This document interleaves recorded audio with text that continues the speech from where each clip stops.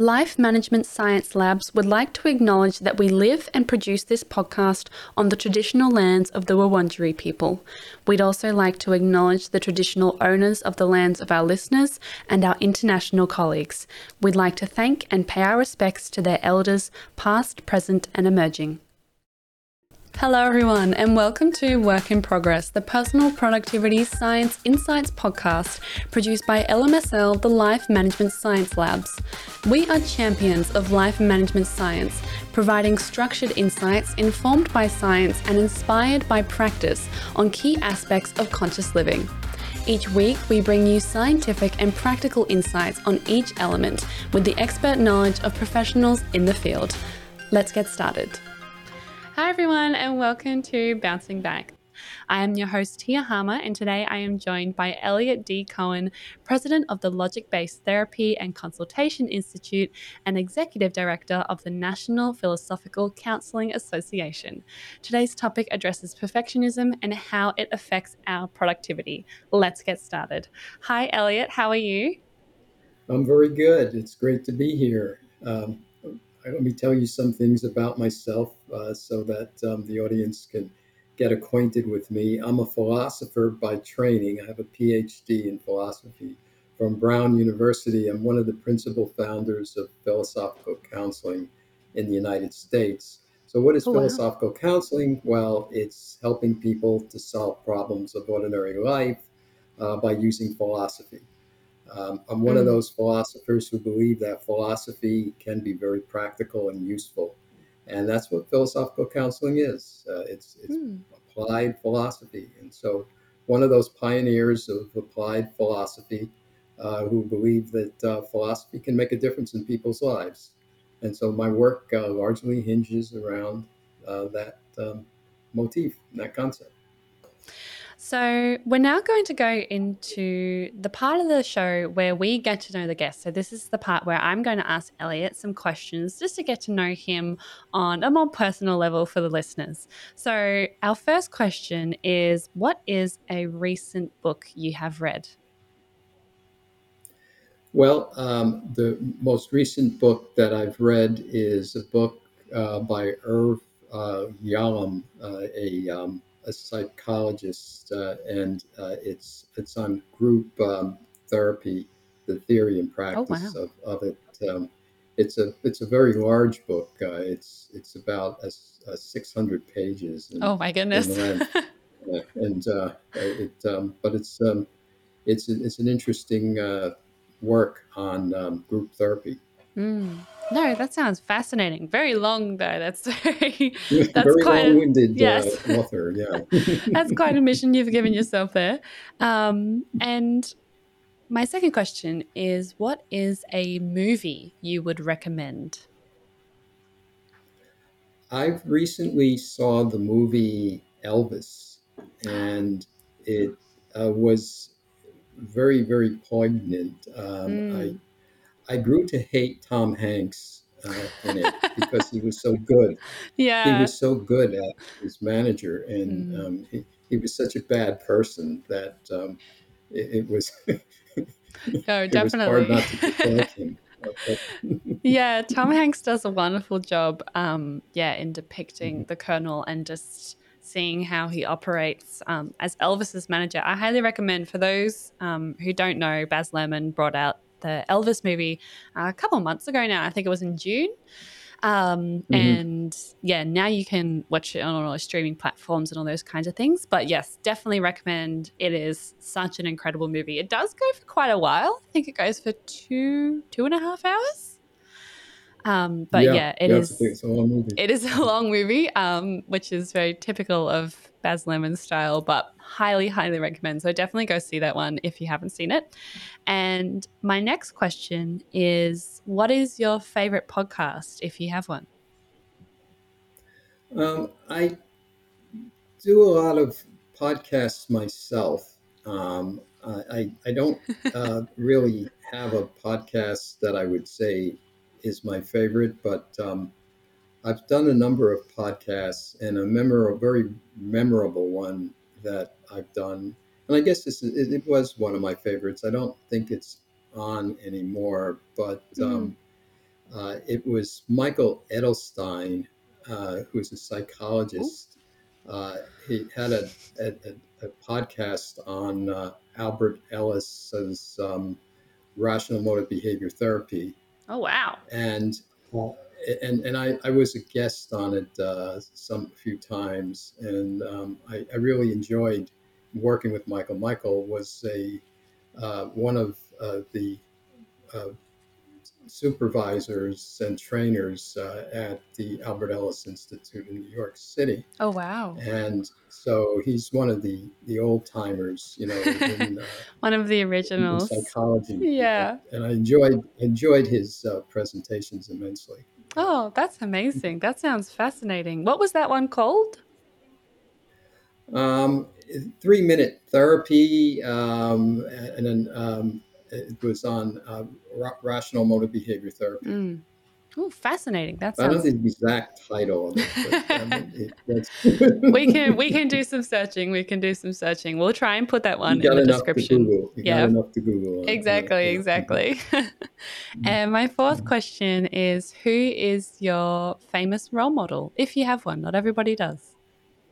I do, and this is a nice, easy transition from the Edelstein podcast to Albert Ellis, who was my mentor as well, Oh, and wow. he and Ellis was the founder of cognitive behavior therapy, Mm. and so he's a major figure in the areas of psychology, Yeah, wow. and was at a point in my life where I had lost my father, and I had uh, come upon his work, and then he sort of took me under his wing as his sort of philosopher on call. Mm. He filled a lot of seats there for me in my life, Yeah. and I learned a good deal from him, and he supported my work immensely, and so I owe him a great deal Oh, of wow. gratitude. In fact, when I visited him last when he was dying,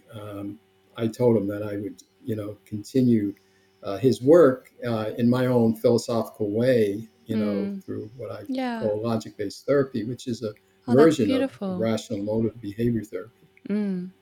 That's amazing. And Yeah. yeah, that's such a gorgeous connection that you have to someone who is your role model. That's, yeah, so beautiful.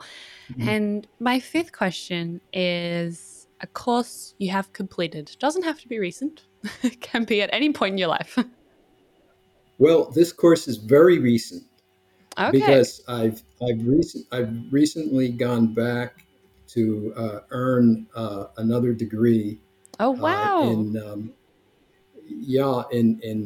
clinical social work, and I took a course that's I took a number of courses so far, but one of the courses that's I thought was quite useful is a course on research methods, and so Sounds useful.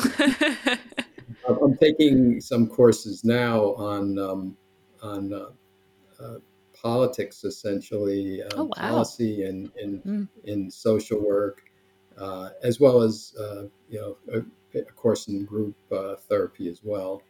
And That that's sounds where I fascinating. got to read the Allen book, by the way. Yeah, right. That's how that connects. That sounds so fascinating. No, you're definitely yeah, very in deep in your field, which is so wonderful to hear. So, as I already mentioned today, we are discussing perfectionism and how that affects our personal productivity and how to overcome it as a boundary when it comes to productivity. So, for our listeners, Elliot, how would you define personal productivity? Well, I think there's a number of bullet points that I would lay down on that. One is the ability to multitask while doing a reasonable job, Mm, meeting deadlines, and doing excellent work. And when you think, some people say, "Well, I'm not a good multitasker," but when you think about, balancing your personal life with your professional life, you're multitasking and being able, to coordinate, those balls in the air, so to speak, yeah. so that you're keep them reasonably up in the air, Yeah. and you're able, to deal with the different the vicissitudes of life, as they arise. That's very important. Another thing is doing things that I regard, from my own perspective here, or from anybody's perspective who's really interested in personal productivity, Mm. that you regard as something that you have a passion for, something Yeah. that you think is important. Mm. And so I think that when you think of productivity, you don't think of trivial things, that you're doing, but just something that's really meaningful, something that's important. Yeah. If you're defining your productivity in terms of something you really don't care about, then there's actually a problem there. Exactly, um, exactly. Changing my life now and then too, shaking up things, Mm. so that I focus on doing different things at different times, so that I keep the flame burning. And Mm. so I like to, do things like now I'm doing the social work thing, and sometimes I've had rendezvous in freelance journalism. I've Yeah, written books wow. on, Oh, cool. politics, and a number of different, controversial issues and so forth. And when I get Yeah. tired of that, I sort of move on. But so um, there's one thing that I think there's a common denominator in these things. However, so I try to build on my knowledge and skills base. Mm. So I don't do something that's completely, different. And it's probably pretty hard to find actually things that are Yeah. totally different if you can't use your skill base. But I look for continuity. So when I do Mm. something else, there's always a connection with something I did previously. So, like Mm. my master's degree in clinical social work utilizes my prior work in philosophical counseling and clinical ethics. Yeah. Yeah, wow. See, Oh my goodness. yeah. Yes, that is being productive. Um, Yeah, so I'm continually evolving, and I think that's the idea of productivity. It isn't you've done one project, you're productive, but you're constantly moving forward, Mm, mm. in evolving and doing different things and seeing new connections and so forth. So that's really what I've come away with, in my career, so Definitely. So, far. on that note, sort of, how do you think perfectionism influences an individual's personal productivity? Or before we even get to that, how would you define perfectionism? Because I think it's something that we need to understand and not have sort of misconceived before we dive into it. So, how would you define it? Yeah, I think that's a very important question. And there's actually two senses of perfectionism. And I've done a good deal of work. I've written a book recently on perfectionism, Oh, making wow. peace with perfection, imperfection, rather. And there's two senses of perfectionism that I distinguish in that book and elsewhere. One is what I call aspirational perfectionism, and it's quite adaptive. So it's okay to be an aspirational perfectionist. And what does that mean? Well, you're constantly aspiring to be perfect. You're shooting for the stars, attempting to become better and better at what you do, Mm, realizing that there's no limit to how good you can get. But if you mess up or you fail to accomplish your immediate goal, you're still cool about it. yeah. It isn't like it's doom and gloom. Okay, Yeah. but on the other hand, there's what I call demanding perfectionism, which is maladaptive, and you demand no Okay. less than perfection in whatever you do, or at least some things like your job, sports, school. In this sense, making a mistake is a sign of being a failure, a weakness, some form of ineptitude. If others disappoint your perfectionistic expectations, you may likewise see them as incompetent, stupid, a loser, Mm, otherwise, deficient. And for some perfectionists like this, if things don't go their way, the world is a sucky place, or just not one that really passes muster. So in this sense of perfectionism, you demand perfection, and I kind of italicized the word demand. Yeah. You demand it of yourself, others, or the world, Mm. or some part of it. And as a result of that, you live in this perpetual state of emotional stress. Yeah. So that's the maladaptive form of perfectionism. Interesting.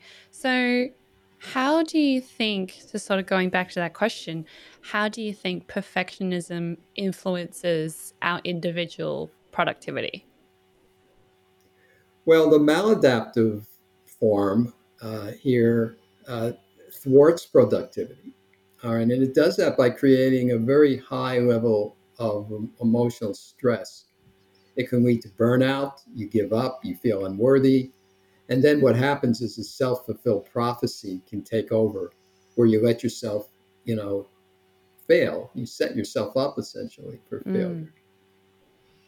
So Interesting. that's the bad news philosophy to not take up. But unfortunately, it's a chronic problem for many of us. Definitely. So, let's talk about sort of the difference between perfectionism and having high standards, because having high standards is different because it's more empathetic and kind of accepts flaws a little bit more. Mhm. So, what advice do you have for individuals who want to create goals of high standards but still avoid perfectionism at the same time? One thing I would say is don't set goals that are impossible or unlikely, Mm. and then demand that you achieve them. You could set goals that are impossible or unlikely, but just don't demand that you achieve them. Yeah. See, so you can shoot for the stars. The sky's the limit. That's okay, but be realistic about possible outcomes. Mm. Say so you can't say to yourself, "Well, you set yourself up for failure," and then when you fail, you say, "Well, you know, I told myself, I'm worthless." So you can actually go through this kind of cycle of proving your unworthiness, Mm. by creating standards that you can't achieve, and that's a recipe for burnout for sure. Um, Definitely. be humble in the face of uncertainty. Yeah. Okay, and remembering that it's not about certainty really, but it's really about increasing probabilities. The world is Okay. based on probabilities. What you do is based on probabilities. But if Mm. you demand certainty, it must work. It has to work, and I emphasize the must. Or it should, it must. And if it doesn't, then all hell breaks loose. Mm. If you're a demanding perfectionist. But realizing that the world is based on probabilities. That there isn't anything very interesting going on in this world that isn't based on probabilities. Exactly. No, definitely. Yeah. And I think that's great advice. I think we're so prone to setting these goals and sort of these standards for ourselves that aren't achievable.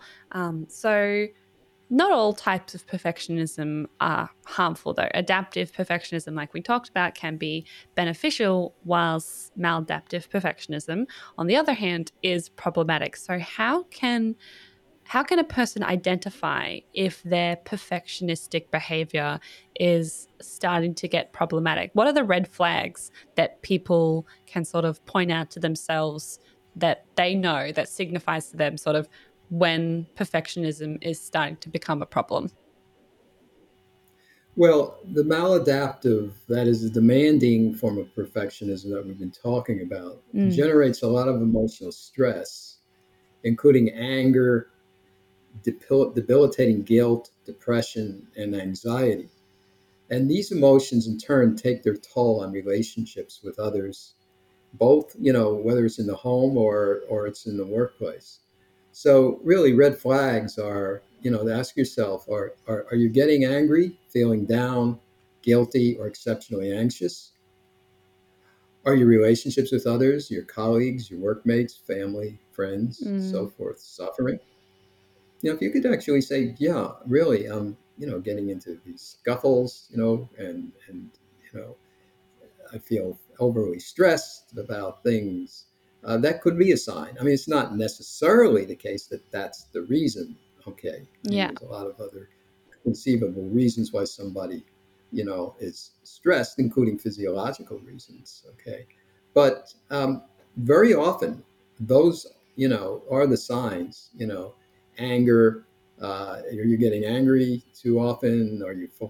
Is this unlike you? To get so impatient. Mm. With individuals. Um, are you really having problems with relationships that you hadn't had problems with before? These are red flags. So relationships and emotions, which go Yeah. hand in hand. Yeah. would that be would that be classed as burnout, or does that mean something else? Yeah, I mean that is a sign that you're heading towards burnout because demanding perfectionism is associated, and there's been empirical studies that show this that uh, that type of perfectionism is associated with burnout, where you just lose your vitality, you lose your interest, you're just there, Mm. and you're Yeah. fulfilling your job. I mean, I spent the past 8 months. I worked as a clinical ethicist in two hospitals, and Oh I was wow. seeing patients, and I was working with staff and so forth. And one of the things that we talked a lot about was the effects of the COVID Mm. pandemic, on healthcare workers Yeah. and the Yeah, problems. wow. And every one of them that I spoke to said, that they've wrestled, with this problem, trying to stay afloat, and Mm. and perfectionism came up. That's really a problem, that people have, with respect to high stress situations. If you're demanding perfection and treating patients, for instance, and you're not getting it, because it's not to be had, and you're in that situation where things are getting worse and worse, and things are so bleak, and you can't, kind of departmentalize and see that Mm. relative to the situation, you're doing okay. Yeah. And you have to say, no, this I must, mm. save the patient, or I must, be um, extra special here beyond, simply accepting, the limits of reality. Then you're in trouble. You see, and I've seen a lot of that, in my Mm. career, working with people, Definitely. particularly too in the healthcare professions, which I've done Mm. a lot of over the course of my life. Yeah, definitely. So, what advice do you have for people who are sort of feeling this way? They're feeling like they've kind of reached their limit. They can't maintain sort of those standards for themselves that they would usually maintain. What advice do you have for people? Like, how can someone who struggles with perfectionism sort of step back and, tell themselves that, it's okay that I don't achieve these unrealistic goals? Sort of, how are people supposed to go about kind of diffusing their perfectionism? So how do you overcome it? Yeah. Essentially, yeah. Well, give yourself permission to be a human being.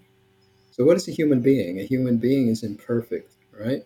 I mean, we're not God, Mm. right? For those who are very religious, or believe in God, even believe in God, the only perfect being is God, but we're mm. human. Okay, so we're not, we're not God. Mm. Accept your own fallibility and limitations and those of others. Another thing too that we can do, and by the way, full confession, full disclosure here. Um, I am what I call a recovering perfectionist. Okay, I have throughout my life demanded Okay. that I achieve Mm. perfection Yeah. in what I do, and I've worked on it for many years. I say recovering because it's just like alcoholism or any addiction. You're always prone to it. Mm, So if you exactly. tell yourself, no, I'm fine, I'm cured, then you're in trouble. Yeah, You exactly. got to be watching out. Bit ignorant. Yeah. So another thing here is to reframe failure or mistakes as a great opportunity to learn and grow stronger. Mm, That's really important, because if you start seeing your failures, I mentioned before about healthcare, for example. If you see your failures, you lose a patient or whatever. Um, as a failure, you're not going to see where you maybe could have learned something. So I always try to interesting. see, what when I've done something wrong, how I can benefit from it, how I can learn from it. Mm, And we have philosophers like Friedrich Nietzsche, for instance, who says that basically where you fall short, where you fail, that makes you to make you stronger. So he said suffering ignobles, meaning that when you're down and out in some ways, when you've fallen into situations that are difficult, mm, you can learn a good deal from those situations. yes. Yeah. See, and I think that's very important. Another is, don't expect the world to be perfect. You could try a broader perspective when things go wrong. So not everything is a catastrophe. I mean, there are individuals, and many of us who tend to catastrophize. See things as terrible, horrible, and awful. Where when you put it into perspective in the broader scope of things, Mm, you still have opportunities, you still have yeah, possibilities. It's not definitely. the end of the world. Yeah. Another idea here that's, I think, important is not to try to control what's beyond your control, such as other Mm, people's feelings, actions, thoughts, and their impressions of you. Instead, focus on what you can control. And what can you control? Well, you can control your actions, you control your emotions and your thoughts. You can't control other people's actions, emotions, and thoughts.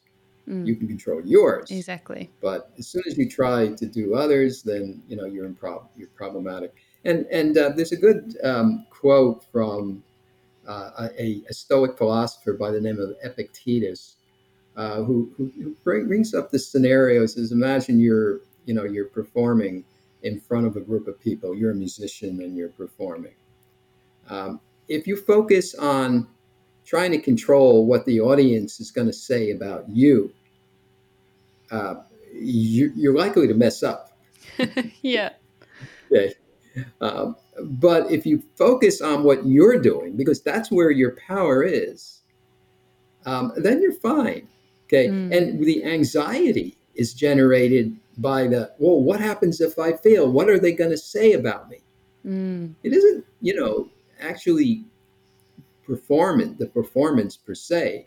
The same person could be in their room practicing, and I'm a musician, so I can identify with this statement. Yeah. I've performed and I've made mistakes and stuff too, but just keep going, and Yeah. so nobody knows that you've made the mistakes. Exactly. But but the if you're telling yourself, what are people going to think of me, you're going to be very anxious. But if you give up that fear because you don't try to control, what people are going to think of you, Mm, you do much better. mm. You just do much better. I guess another Exactly. thing I would say is be your authentic self. Don't Mm. base your self worth on what others think of you. Yeah. Instead, accept yourself, unconditionally. Not what others think of you, but what you know you as a person are always okay. Mm. So that's not a vari- it's not, that's a constant. It's not a variable that keeps changing. Yeah. No, Okay. exactly. Yeah. Yeah, exactly. And I think you touched on an interesting point before in terms of, you were talking about the musician kind of analogy and how when you focus too much on what other people think of you, you're kind of going to mess up in a weird kind of way. So, high expectation perfectionists, demand the demand that they put on themselves can be emotionally draining, and they have to conserve their energies. And a lot of research has shown that, perfectionism overall, like you mentioned, is kind of counterproductive. So, that being said, how much, in your opinion, is somebody's productivity at stake if they continue to be a perfectionist? Well, if they continue to be perfectionists, they're going to, ultimately sooner or later, they're going to meet shipwreck. I mean, and it might not be emotionally. Some people are very good, at sustaining high stress emotionally, so they live in this state of suspended stress Mm, because they demand perfection. And when you demand perfection, even if you're doing well, there's always a possibility that you fall from grace at some point in the future mm, because the future's unknown. So, there's always this constant stress. So if you can keep it up and live, why would you want to? But I mean, if you live in yeah. that suspended state of stress, mm, there's something that can happen, and it typically does, and it takes its toll on your physical health. mm. And there's lots of empirical studies, that show that demanding perfection can lead to various illnesses, anything from heart attacks, high blood pressure, colitis, um, Oh, wow. strokes, My and goodness. Yeah. even longevity has been linked. Oh, my Your goodness. lifespan Mm, has been linked, to this. Typically, people who live a long time aren't, perfectaholics. They don't put that kind of stress on themselves, mm, And there's an old analogy: if you took a hose of water and you just turned it on and left it on a building, just constantly pouring the water onto the building, what would happen to the building eventually? It would well, start to corrode, yeah. right? yeah. Right.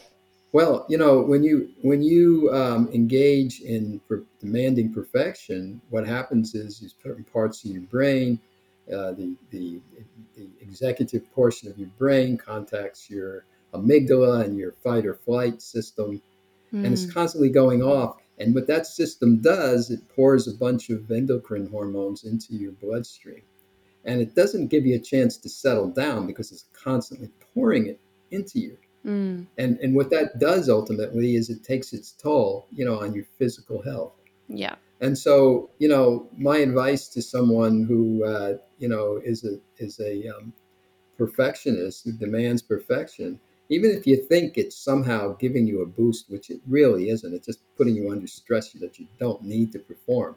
There's good stress and bad stress. The bad stress is where you put yourself in this state of demanding perfection, Mm, and that'll take its toll eventually, on your body in some way or another. yeah.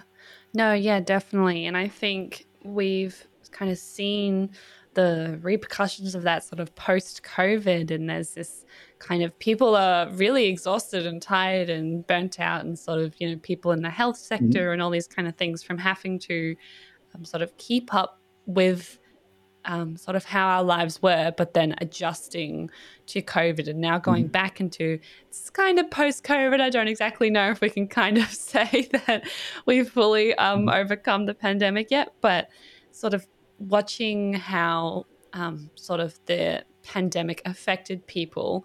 Do you think that perfectionism sort of thrived in COVID, or do you think it's something that maybe put a lid on perfectionism and kind of told everyone, like, hey, you can't, be doing, perfect or being 100% all the time because it's just not viable? Well, I think it created a lot of stress for people, and those people who were perfectionists had a harder time dealing with it. And so there was, more uh, anxiety and depression during 2020, especially 2021. there was a high incidence of anxiety and depression Mm. and mental illness during the COVID, the COVID crisis, Yeah. as we mentioned. And I mean, I believe that a lot of that, and this, I gather this from working with clients. I do, regular counseling with Mm. clients, and I believe that a lot of it, was due to the perfectionism, the demanding perfection. Very often, when I work with a client and I ask them, I work with them to formulate their belief system, to try to find out what their, major premises are that are creating problems in their life. Almost invariably, when they're depressed or anxious, there's some form of perfectionism going on. And during the COVID crisis, it was, really, really very lucid that was going on, Mm. based on, my clinical experience. Yeah. Yeah. Interesting. So, going back to sort of this expectation that we put on ourselves. So, perfectionists tend to abide by this all or nothing thinking. If I haven't got 100 out of 100 on a test, then I've failed. And, it's that Hmm. very black or white thinking. There's sort of no gray zone in between, sort of, oh, I kind of did it, but not really. So, what Hmm. advice do you have for people to stop this form of dichotomous thinking and explore the other options that they might have? Well, going to extremes tends to be irrational. So if you say I must be perfect or else I suck, well, here, my favorite, there's one of my favorite philosophers is Aristotle, and he would admonish us that the virtuous path typically lies in a mean between the extremes. Mm. In other words, neither extreme, just the moderation. Uh, so you're neither perfect nor do you suck. Instead, you're an imperfect person who has lots of positive potentials Mm. if you're willing to put in the work to actualize them. Yeah. But you'll never be 100% actualized, and that's very important proviso there. There's always room for growth, but Mm. that's what makes life really so exciting. So Yeah. imagine if whatever you did was perfect, that would be boring, wouldn't it? I mean, you'd have nothing really, you Exactly. know to be Yeah. desired. Mm. No, definitely. And I think it's so interesting kind of looking at that in terms of, work expectations pre and post COVID. And I feel like there is almost, less of a pressure to kind of succeed in such a way. But I want to ask sort of when it comes to, particularly competitive professions. So, for example, when it comes to medicine or when it comes to law or those kind of academic fields, when those kind of fields are really competitive, how do people still strive for their best without falling into that realm of having to be a perfectionist? Because I know, like, I'm currently at law school, and the like pressure to get that perfect grade every time, and that pressure to be able to be 100% like the best of the best constantly is so overwhelming. And you see, so many law students as we get further on, you kind of burn out because nobody can kind of keep up with that pace. So, what advice do you have for people in professions who feel like to kind of succeed in their area of interest, they have to be a perfectionist? I think that, when you define yourself in terms of your profession, so that if I don't succeed in my profession, then there's nothing left of me. I am nothing. Mm. And that if you really see it that way, that I have to succeed as an attorney or as a physician because that's what I am. And if I fail, then I'm worthless. I'm unworthy. See, so it's that connection between demand for perfection, that is, I must never make a mistake, I must never fail, and if I do, then somehow I'm worthless. I'm just no good, you know.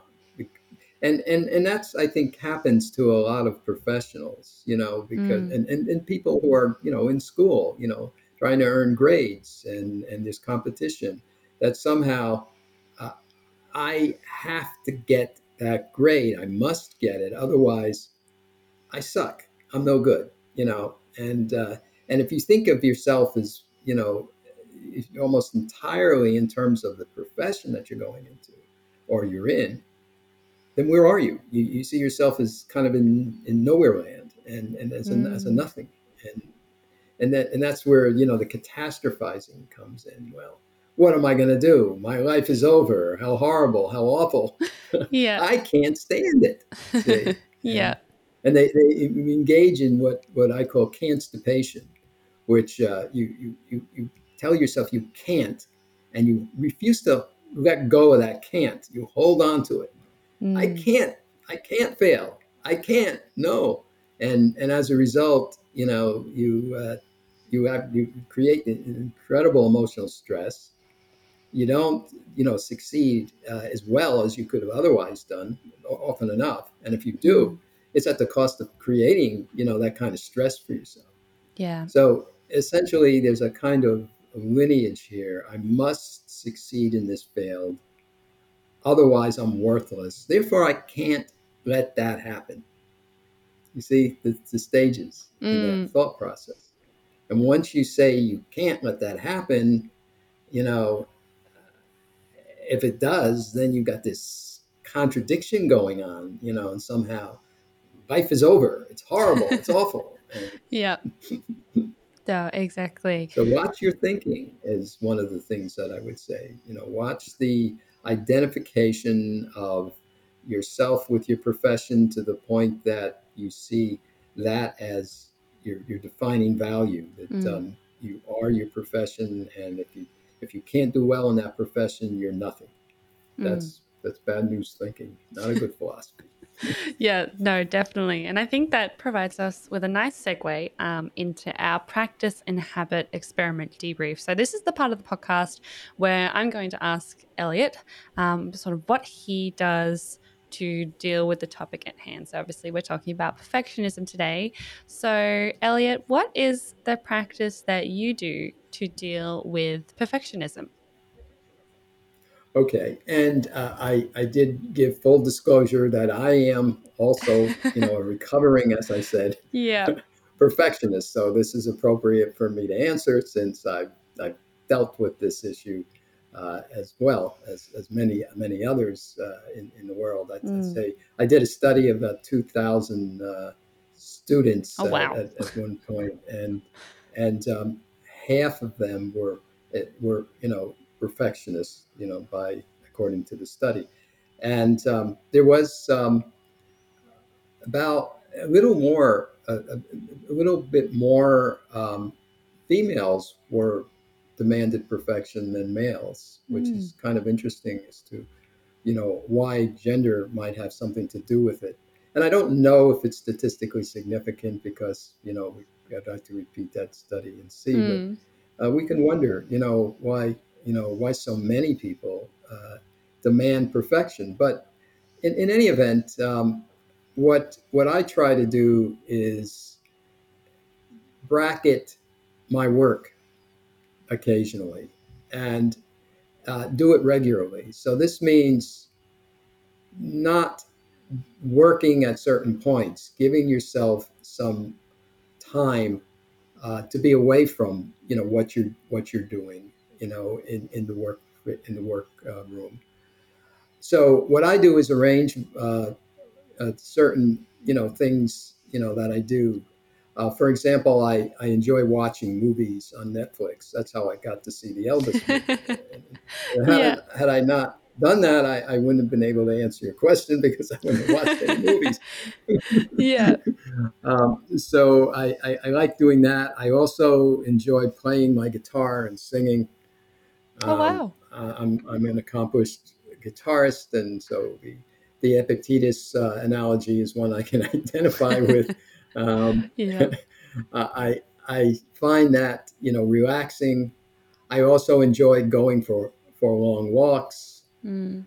So I try practicing these activities instead of chastising myself for not working. Yeah. So And kind of I like think we mindfulness. need.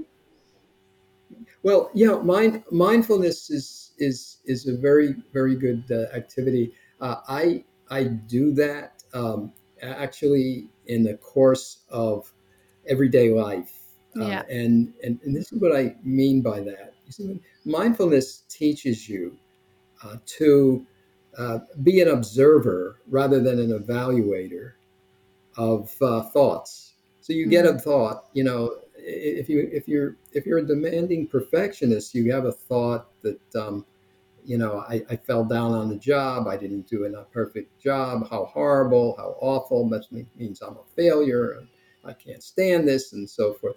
That's what mindfulness actually mindfulness meditative processes help you to avoid. So you turn out to be an observer. You Yeah. observe these thoughts and you gently push them out of your consciousness. So, one of the things is that, you take courses in mindfulness, they'll teach you how to have specific moments where you can do mindfulness meditation. And that's very good.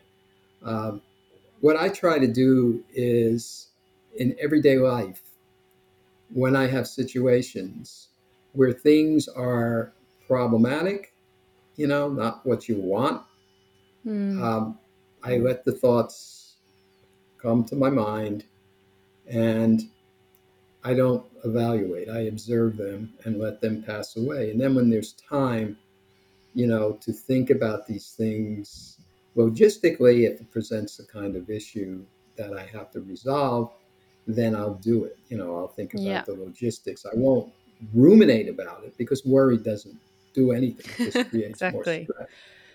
See, Exactly. but I think mindfulness can be done in everyday life. Mm. Not everything that people say is terrible, horrible, and awful. So you just observe things. You know, and a lot of times when people get really super angry, it's because they're saying to themselves, "How awful that they said this to me! How terrible! I'm going to tell them off." But if you Yeah. just listen, okay, and you let it kind of fade away, it goes bye bye. And then Yeah, exactly. So, what would yeah. you say are three good things about this practice? Well, with respect to taking this break from work and doing stuff that you really enjoy, and they can be engrossing and provide relaxation. They can also be cathartic. I mean, as I said, when I was watching the Elvis movie, I really got engrossed in it, and it was very cathartic. Watching Mm. Elvis and Oh, really definitely. identifying with some of the stuff that he went through. Mm. As a recovering perfectionist, I know what it is to put long hours into work.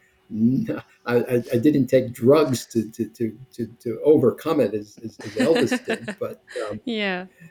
but you could understand what he was up against, and Mm. and there's a catharsis there going on, so it's an emotional outlet.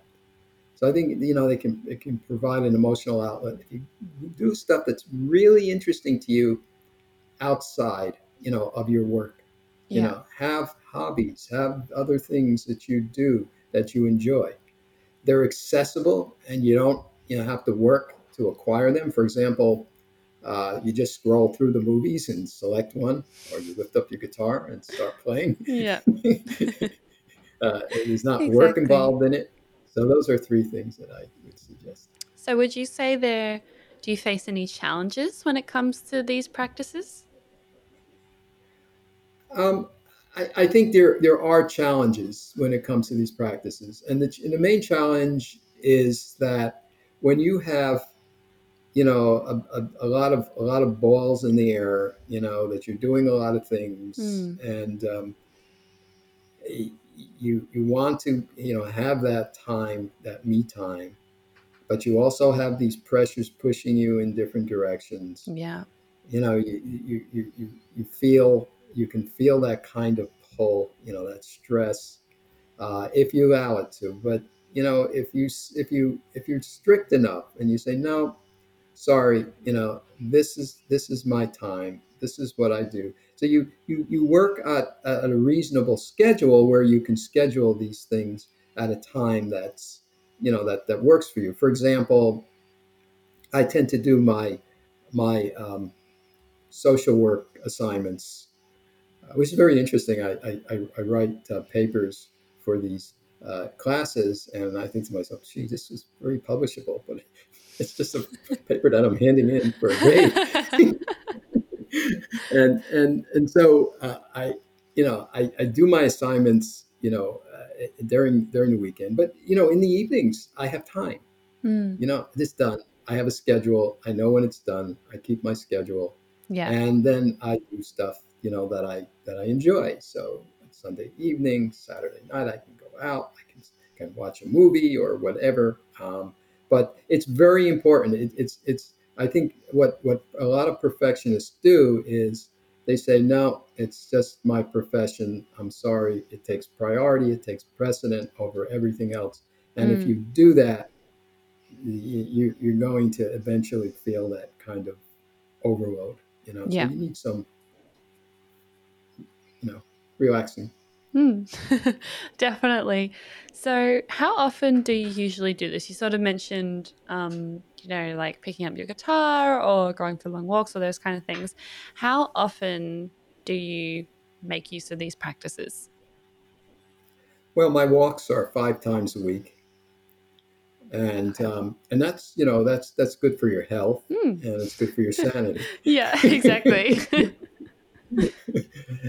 And the movies, you know, I could be doing something else. You know, sometimes there's other things besides movies that I'll do as a Mm. social event or whatever. But if there's nothing other than nothing that's also more interesting to do, I'll watch a movie like on a Saturday night or Yeah. So, do whatever. you set up a certain time to do this, or you just kind of do it as you Yeah, feel? yeah. I think having times and having schedules is very important for multitasking, which I mentioned is very important for productivity. Mm. And the thing is that schedules, you know, are not always carved in stone, and you know, and there are exigencies, things that come up that you don't expect, but then you get back on course. Okay. Now, a big problem is if you never get back on course because you just keep finding things that you have to do, and you just keep scuttling your, you know, your free time, you know, and trading it for work. It's self-defeating. You think you're going to be more productive, but you're not. Yeah. So scheduling is really important. Having a Mm. schedule and trying to stick to it as much as possible. Again, it's, you know, nothing's perfect. You know, even your schedule is subject Exactly. to some variations. Exactly. Even the schedules aren't perfect. So, how do you think this practice would impact your personal productivity? I think that I would probably be a lot less productive Okay. if I didn't, you know, do the sorts of things that I'm saying. That Mm. you need a personal life where you do things that you enjoy outside of your work. I enjoy my work immensely. I'm, you know, dedicated to what I do. But even those who say that, it's still important to do other things, you Yeah. know, to do stuff that's different. Because as I mentioned, you know, with the idea of doing different things, even in your personal life, going on a vacation, you know, somewhere that you haven't been before, can be really revitalizing, because it's just a monotony, you know, of things that can really get in the way of productivity. You know, Mm. everything's humdrum. It's same thing, over and over again. No, you want to, you know, shake it up a bit. You know, it's Yeah. And your Exactly. professional life too. Like I said, I do stuff. At one point in my life that I didn't do in a previous part of my life. They're related to one another, Mm. but they're different. So I'm not burned out. I spent many years as a professor. And people were saying, "Well, you spent so many years as a professor. Well, are you still enjoy it?" Yeah, I do, because I did different things. I did different things in the classroom. I did different things in my personal life, and I'm still doing a lot of different things. I just Mm. spent 8 months as a clinical ethicist in hospitals working with patients. I've never done it. I've consulted with ethics, but I didn't do it heavy duty like that, where I had a patient, Yeah. who was on their deathbed and being consulted on a daily basis. I Mm. mean, that was a lot of stress, but I was able to handle it because I do the stuff that I'm doing. I mean, you need some release time. A colleague of mine said that he likes to use humor because what we're doing here is very you know you use the word morbid, but Yeah, no, definitely. it could get to be that. But if you take the approach where you don't allow it to become all you do, and you don't demand that everything go perfectly, otherwise it's all horrible, awful, Mm. terrible. And even in the stuff where you're dealing with death and dying, which is a lot of the stuff that I dealt with in South Florida, because Yeah. there's a lot of people in advanced years in the hospitals, and that's a lot of the stuff we confronted. Mm. No, definitely. So, based on your experience, which you've mentioned, do you have any other recommendations of practices to be combined or improved on with this practice? Well, yeah, I mean, I mentioned that mindfulness is an important part of it. That Mm. when do when you release yourself from the stresses of everyday life by doing stuff other than your work, and the stresses of everyday life, or whether it's your work life or your personal life. The reason why it's working is you're focusing on something that's not, you know, uh, immediate, something that's, potentially pressuring, you Yeah. know, and mindfulness can help, in that process. So even at work, see, you're not just reverberating with problems and evaluating them to the point that it drives you really stark raving mad. The goal here is to be able to kind of put things into perspective, kind of look at them, and sometimes just mindfully let them pass, let them go, Yeah. especially stuff that's not important. Mm. So in passing, somebody says something to you. Sometimes what happens is we hypothesize. Somebody, at work is not friendly today. What did I do? They must hate me. Oh, another hypothesis is they're going through a problem in their life. Yeah, exactly. And so, you can, uh, think that way, and then just let it pass, and then you avoid a lot of stress, and that stress can take its toll if it happens on a daily basis. So Mm. mindfulness activities in ray I mean in vivo, rather. I mean, when you are actually working, you can be mindful, you can let things pass, No. not evaluate them to death. Yeah, exactly, exactly. And I think there's definitely things that you can do sort of very quickly, and they don't have to be, big, long, drawn out activities. I think they are definitely things that you can sort of do in the office, kind of on the fly, to help you, yeah, be more mindful of, you don't have to be perfect. We're imperfect humans, and just being able to have that mediation of trying your best. But if you don't always succeed, that's what I was trying to say. Then yeah, it's not the end of the world. Definitely no catastrophizing. So I'm going to go into some audience questions here. So I've got a question here that's asked, I grew up being a perfectionist, but now I'm in my 20s and I'm burnt out. I'm trying to put 100% into my uni and work, but I've lost that spark in me. How can I get that motivation back? What did this individual say what they do as a job? No, no, unfortunately, they haven't. They just sort of said that they're at uni and they work. And so they've kind of lost that spark. They're a bit burnt out. Well, I think that it might depend too on whether they're trying to reinvent the wheel. In Mm, other words, to do the same thing that they were doing before, and you just can't go back home. Sometimes you have to go journey somewhere else that has intrigue to it, that has excitement in and of itself, um, exploring new avenues and new fields and new ideas and so forth. mm, That can help. Now, demanding perfection, as I said, is based on a belief system that demands that you perform well, or that you get the approval of others and so forth, and if you don't, it's terrible, horrible, and awful, or I'm worthless and unworthy and I can't stand it. These oftentimes these syndromes of thinking. yeah. So one thing is to ask oneself, am I telling myself these kinds of things?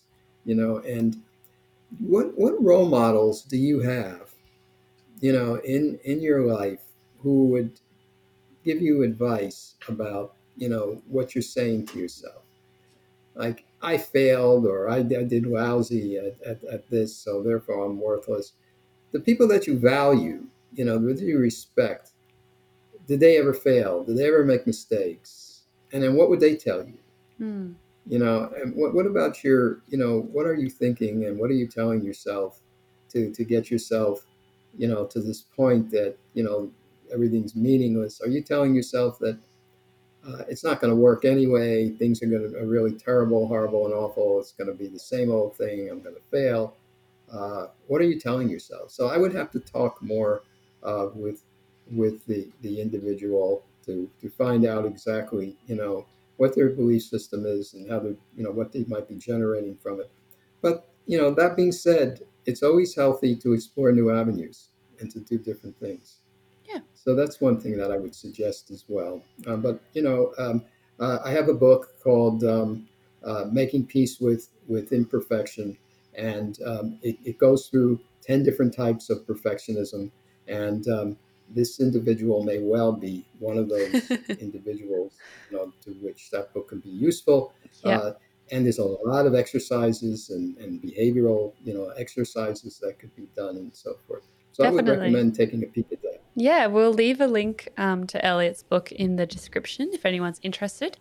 Our next audience question is, if someone claims to be a perfectionist in a recruitment interview, is that a red flag? Should I still employ them or not? I would ask some more questions. Oh, I mean, we want to know, if this is a perfectionist in the aspirational sense, or a perfectionist in the demanding sense. So maybe asking questions like, well, what happens? Can you accept failure?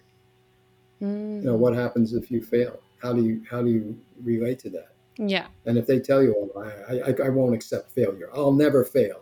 I will always do the best," don't hire them.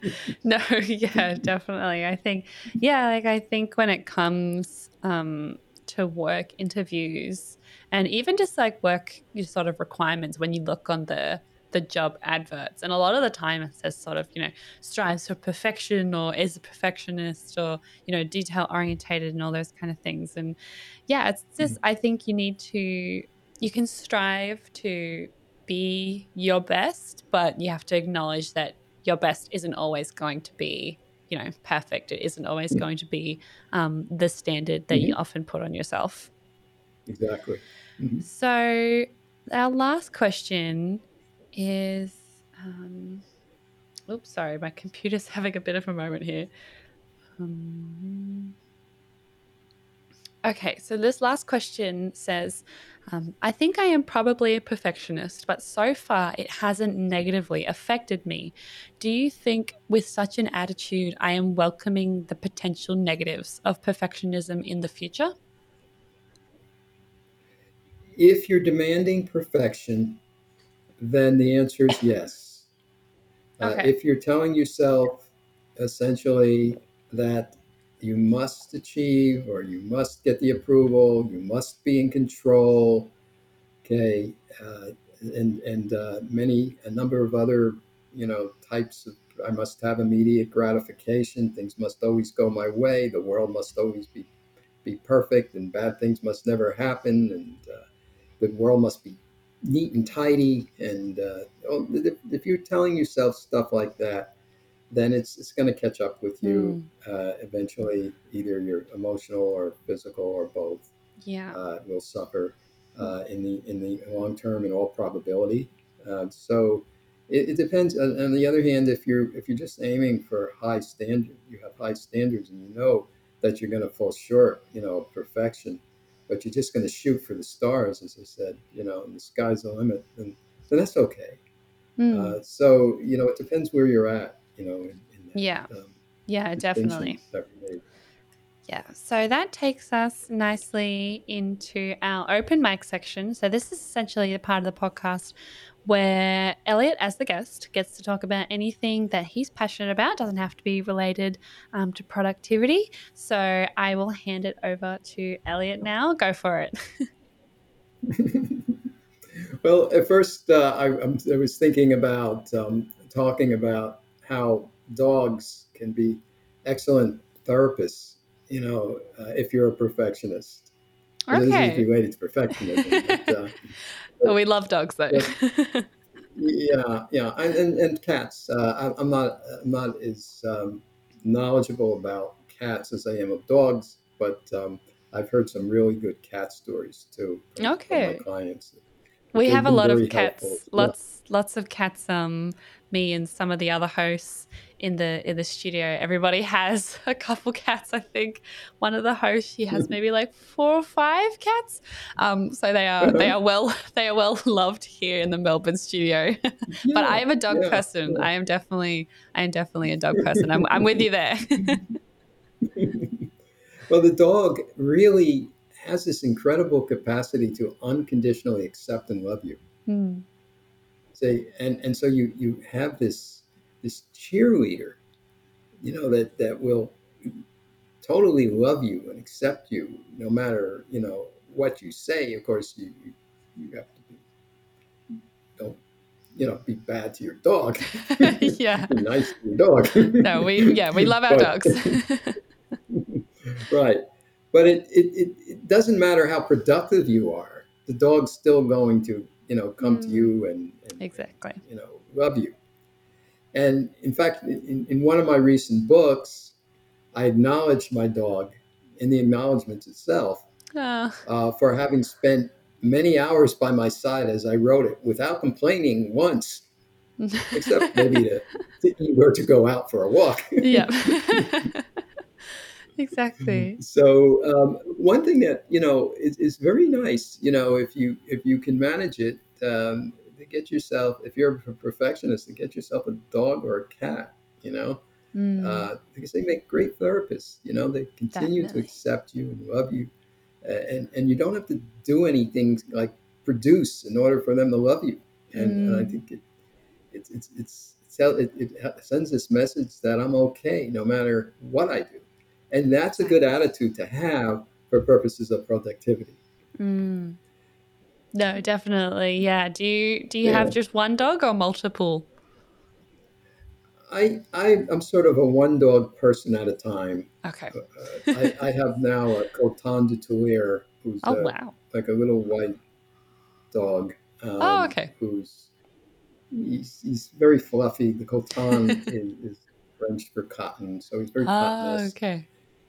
and he's a very lovely personality, and very sweet and Oh, that's so very nice. accepting.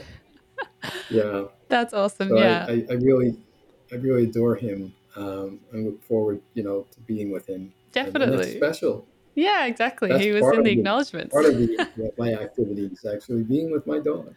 Exactly. Yeah. I No, yeah, Yeah. definitely. I think animals, yeah, pets just have this ability to, show you love and appreciate you. And you provide such a very, like, the bare minimum for them. You like take them outside or you feed them and you give them, like a Mhm. little house to live in or all that kind of stuff. And they love you unconditionally for it. I never had a dog. I love dogs, but I've never actually Mhm. had a dog. And I don't have cats, but I have chickens. I have like little fat Oh, little okay. fat birds. They Well, make like these little. you can correct me if I'm wrong, but Hmm. I have a home which is a little bit more rural than my current location, and when I go there, there's a neighbor who has chickens. They have Ah. 6 chickens that come out of a chicken coop every morning. And they march back in at night, Yeah. and they run around. And one interesting story that happened. There was a squirrel. I've observed this squirrel who would come down and try to eat the food, Hmm. in the chicken, there's like a fence around it, and Yeah. he'd jump in, and first they chased him away, but then he came back. He was a very determined squirrel, and then after a while, they just accepted him. Yeah. And then he just comes in there and eats, and they're running around him, and they're like friends. Yeah, that sounds like chickens. Yeah. I've got four girls, and they're silky bantams. So they're the really really fluffy ones with like the Hmm. little puffy afros. And Hmm. yeah, they're exactly like that. They'll kind of like fend off the other birds when I sort of give them feed and that kind of thing outside. They'll fend off the other birds first because they're like, this is our food. But after a while, sort of, if those birds try to come back, they kind of end up accepting them, and just sort of Hmm. making do with having to stand around with all these like crows and robins and all this kind of stuff. Hmm. But they're Yeah. very like, yeah, personable animals, and I wouldn't exactly say that they're maybe as loving as dogs are. I think chickens can be a little more demanding in terms of when they want food or what they want or when they want it. They can definitely Hmm. be a bit more. Maybe it's just my chickens have very extreme personalities. They can be quite they can be quite demanding, but it's still nice though. I Hmm. can go out there and sort of pick them up because they don't fly, obviously, because they're just little fat birds, and just Hmm. sort of Hmm. pick them up and sort of carry them around, and they don't really think anything of it, and they just kind of Hmm. go along with it, and they're just sort of like, okay, cool, like she loves us That's and she nice. gives us food, yeah, and it's nice, and you're kind of reminded, like, when I'm studying or anything like that, I can always just take a break and go Hmm. outside and sort of sit with my chickens and eat with them, and Hmm. they don't mind, they don't care what I've been doing, they're just sort of happy that I'm there and that I'm spending time with Yeah. them, and they'll love me either way, or they might love me a little bit more if I give them food. If I don't give them food, then they're not as maybe not as But there's accompanying. connections that people sometimes don't realize if they don't have these experiences, that Mm, animals are not, brute creatures. They're smart. They have different ways of relating emotionally, mm. and intellectually too, in various ways. Definitely, yeah. So I highly recommend, if for those listening, if you can get some kind of animal that, if it's possible, then give it a go. I know like lots of my friends have birds because they're much easier to keep in sort of like apartment style places, and they're just as loving, especially if you get a nice bird. If you get a nice animal that isn't like a dog or a cat, I highly recommend chickens, but you kind of have to have space to have chickens, unfortunately. But other birds, highly recommend. Anyway, we got a little bit off track here, but that brings us to the end of our podcast today. Thank you so much, Elliot, for being here. It's been such a pleasure, and we've learned so much about perfectionism and how it affects our productivity.